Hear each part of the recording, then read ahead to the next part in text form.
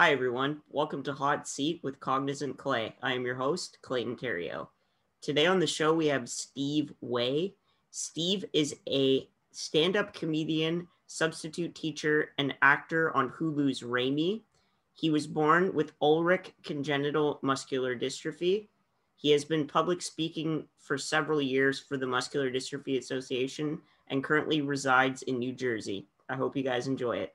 How are you doing today, Steve? How have things been with you? I'm good, man. Just relaxing today. That's Working on always some good. projects. Yeah, Awesome. just So chilling. yeah, that's always good, right? Always. So I'm gonna touch on your disability first, Steve, just for the viewers so they're aware. So you were born with Ulrich congenital muscular dystrophy, which is a very rare form of muscular dystrophy. I was born with Duchenne myself, but Ulrich is even more rare. What are some of the challenges that you're presented with due to your disability? I mean, pretty standard stuff. Accessibility, healthcare, all that fun stuff. But for someone like me, I have really probably no shot at seeing any kind of treatment in my lifetime. In the last 5 years, we've seen probably more treatments come out than ever before. I'll probably never see those, which it's unfortunate, but I'm in an exclusive club. Definitely. Yeah, I would say so.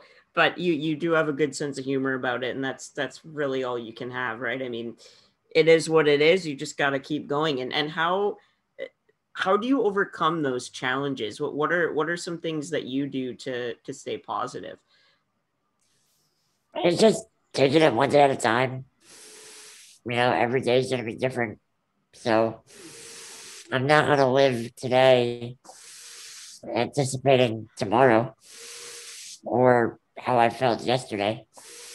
And it's also realizing and accepting that our world and our society was not designed for people like us. And a lot of it was designed to oppress us, to keep us down, and to keep holding us back. And once you accept that, it makes things a little easier. But it's still hard to navigate a system that was just it was made to be broken. Definitely. I agree with that wholeheartedly. And it is hard, but who are some of the people in your life that have helped you stay positive over the years? I mean, definitely my parents. My parents have just always taught me to always keep trying, always keep pushing forward. Um, my sister, she's always there to listen to me. My girlfriend is always motivated me to be a better person, to keep raising the bar, to keep setting goals for myself. It's definitely good to have those people. I don't know what I would do without my family either. It's definitely an honor when they're so supportive. And just to talk about your career, you basically have three careers in one, which is interesting to me. And that's a substitute teacher, a stand-up comedian, and an actor. And you've also been public speaking for most of your life. But first, I want to touch on the teaching. Is that something you always wanted to do? And how did teaching come about for you? Yeah, for a while, I wanted to be a high school history teacher. That's actually why I went to college. I went through the full teaching program, and right before the end, I realized that 4 years of college really took a toll on my body. And I knew that I didn't have the physical capacity to be a teacher. So I figured, why not do the next best thing and be a high school substitute teacher? Cool. Yeah, there you go. And history is something I'm interested in too. That's pretty neat, though. Good for you. That's really cool to hear. And also stand-up comedy, which is kind of an oxymoron considering you are in a wheelchair, but it's to me perfect. And I've watched some of your stuff, and it's just hilarious. And a lot of people, it seems like, are uncomfortable seeing the guy in the wheelchair make fun of himself, but it really is a perfect thing. And you started at a charity comedy event, and can you just talk about that event and what it was for? After high school, me and Rami, who, I did a show with, and a couple of our other friends, we put on a comedy show called the Comedy Charity Explosion in our hometown to raise money for the Muscular Dystrophy Association. And a couple of weeks before the show, Rami and I were hanging out in my room, and Rami just out of nowhere said, "Hey, Steve, you should write a stand-up set." I was like, "Yeah, sure, why not? It should be fun." So I wrote it and I showed it to him. And he said, "Great, you're going to perform that at the show." So I didn't really have a choice. I was kind of just thrown into it. But, yeah, that was going on, almost 10 and a half years now. Wow, that's yeah, and Rami too is just such a great guy, and it's really cool to see your relationship with him. And have you done many events since then? Like, how often do you perform? Obviously with COVID, it's not really happening, but how often do you when life is normal? I mean, I used to perform at least once a month. I always try to. It's hard to do it now on Zoom. It's just not the same.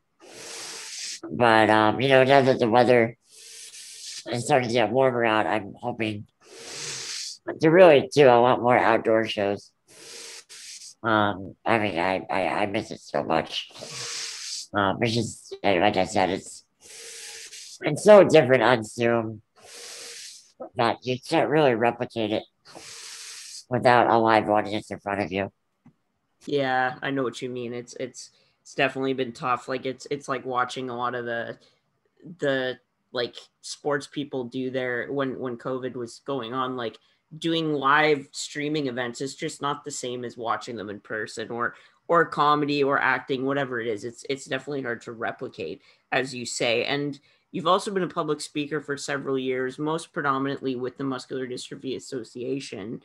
But when you do those events, what kind of audience is it usually? Like, is it motivational speaking? Is it like, what kind of speaking do you do? It's really everything.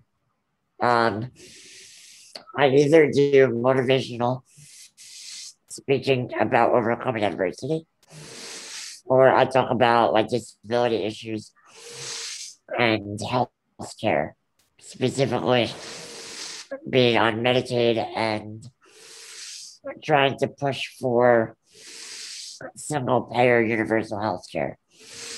I mean, I've spoken to kids, high schoolers, college students, yeah, everybody. Awesome. Yeah, it's definitely an important thing to chat about. And the one thing I really wanted to talk about was Rami, because I'll do the best I can here, but in Hollywood and in acting in general, oftentimes disabled characters are not portrayed by people with disabilities, and it really is ableist if you think about it, because it's definitely a flawed perspective of somebody who's never lived it. But Rami is about a Muslim family who has immigrated to the States, and you are one of the characters in it. You play one of his best friends, which you are also in real life. First off, just before I talk about the show, what is your relationship like with Rami? How did you meet, and like what does he mean to you as a friend? We met right in the fifth grade, so 2001. Yeah, we've been friends for 20 years now. When we got into high school, we took a TV production class together. So we always had access to cameras, audio equipment, editing equipment.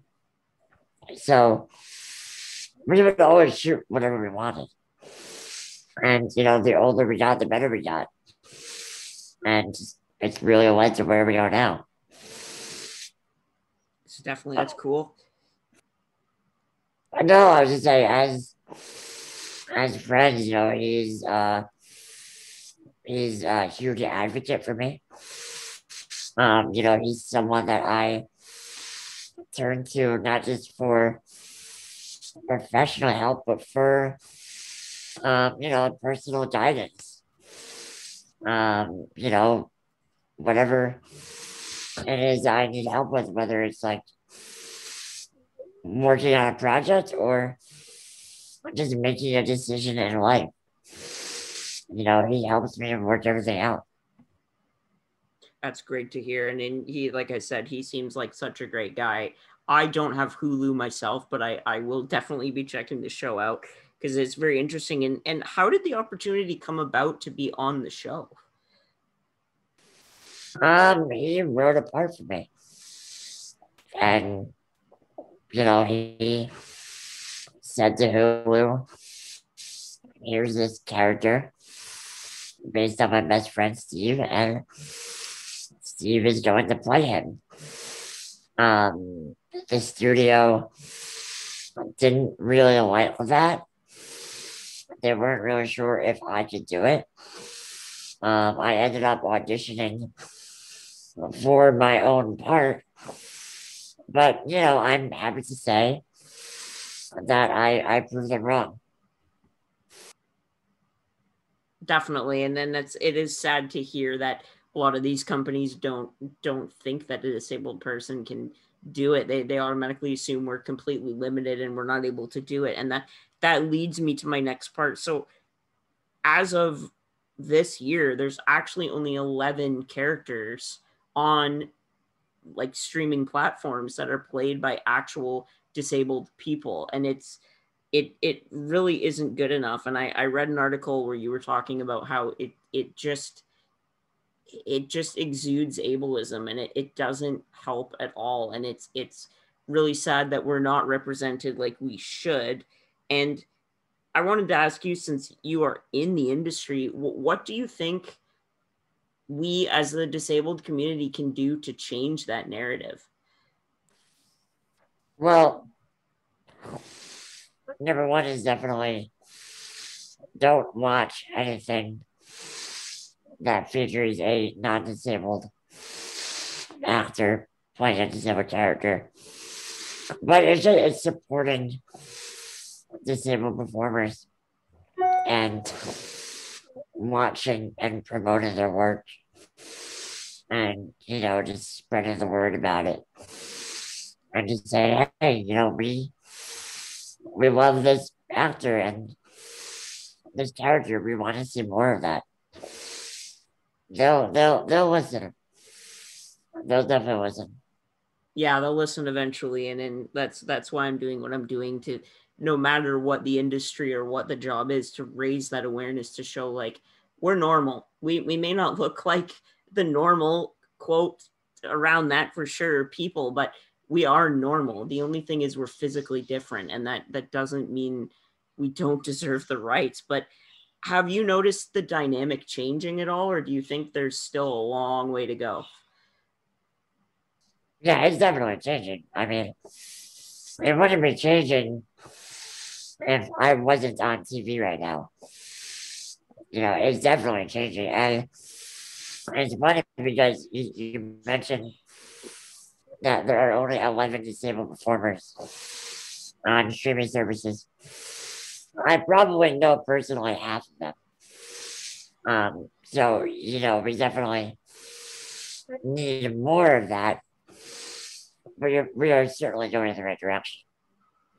Definitely, and it's good to see. And one of the shows that I recently caught up on was 911, and the character Christopher, played by Gavin McHugh. He's I think 12, 11 or 12, and he's one of them. And I'm trying to reach out to him to interview him because I think as a young man, he will realize without even knowing it at this age that he is making a difference, and it is a huge step for disabled people to be in these shows. And that's definitely awesome. I'd like to follow up after this. Maybe if you could connect me with a few of those actors, I would love to talk to any of them. And even I also messaged David Radcliffe, who you were on an interview with Rami, and I watched that last night, and he is awesome. Like, just the commission for disabled writers alone is another really cool thing that I didn't even know existed. Yeah, I didn't know about it until I did that interview with him. The resources are out there, but they're just so small, and they're never afforded the same level of attention.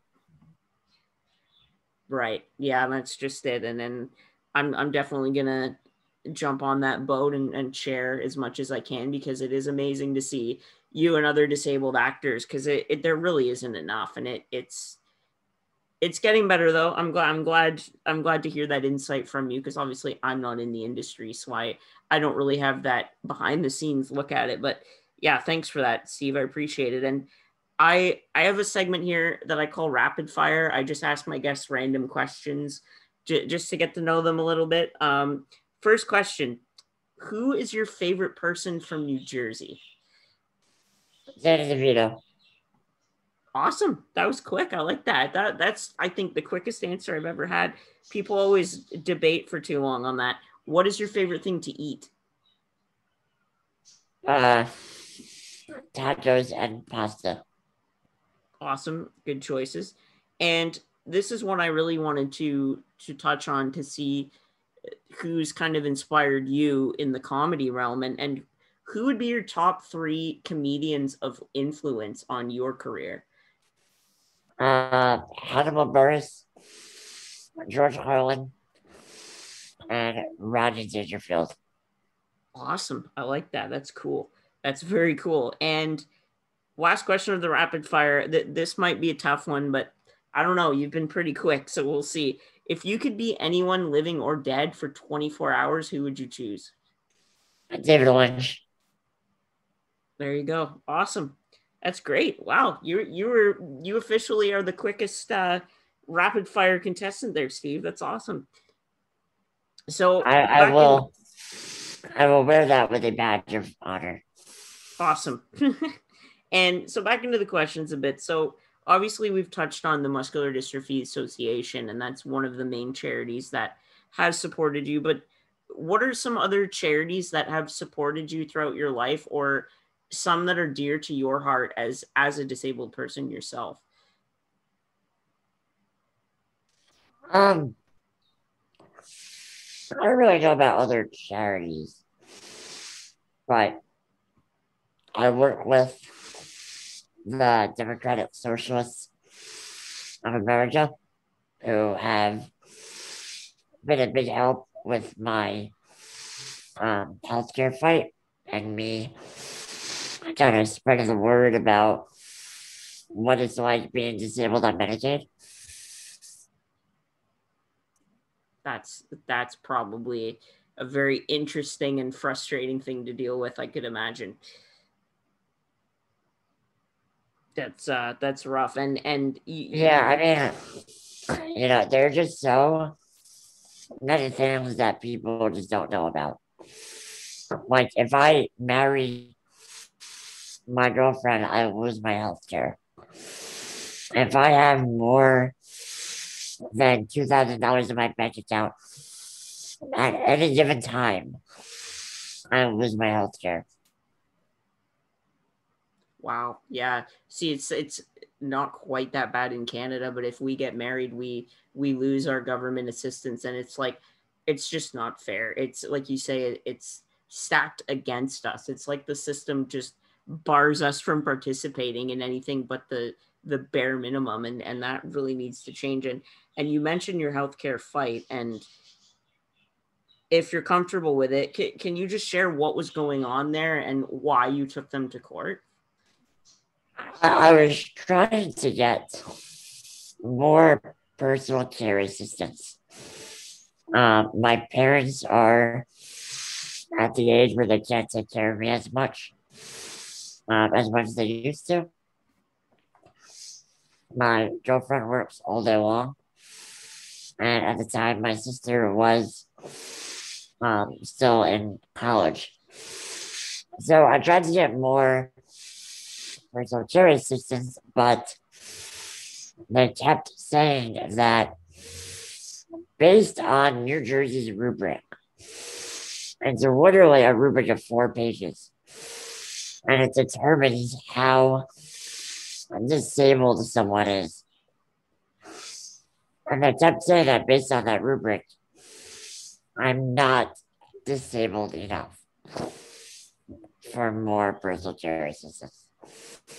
I mean, if you look at me for the first time, you're probably thinking like, oh, he's gonna die like tomorrow. But because I didn't fit the criteria on 4 pieces of paper, that determined my eligibility. Wow.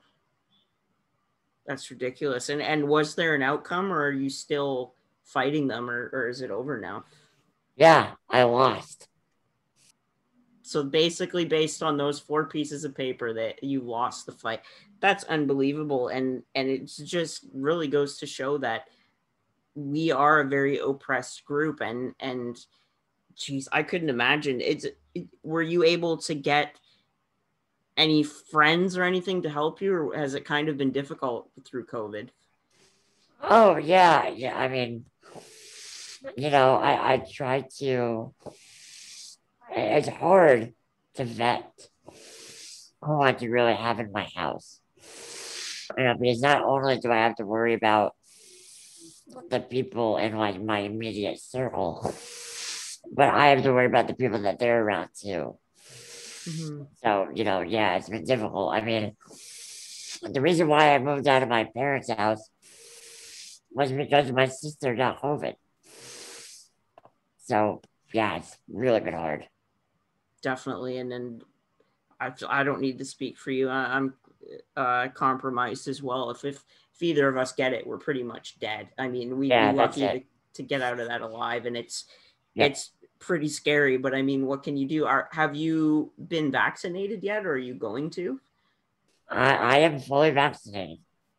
Awesome. Good to hear. I'm glad to hear that, because it's actually been kind of hard here. The Canadian government hasn't made disabled people fully at the top of the list, which is weird to me, but I've heard in the States it's going decent. Most of my American friends with disabilities are vaccinated, and it's good to hear. I've gotten the first dose, but the second one will be next month.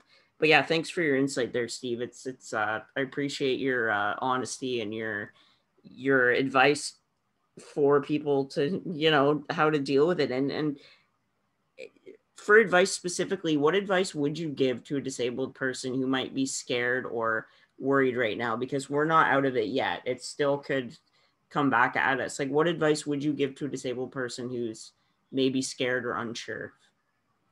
Well, if they're scared or unsure, that means that they're alive and that they've made it this entire year.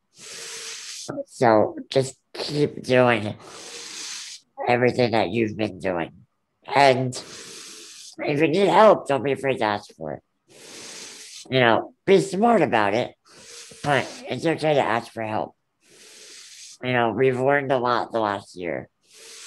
And so if you need something, people will find a way to get that to you.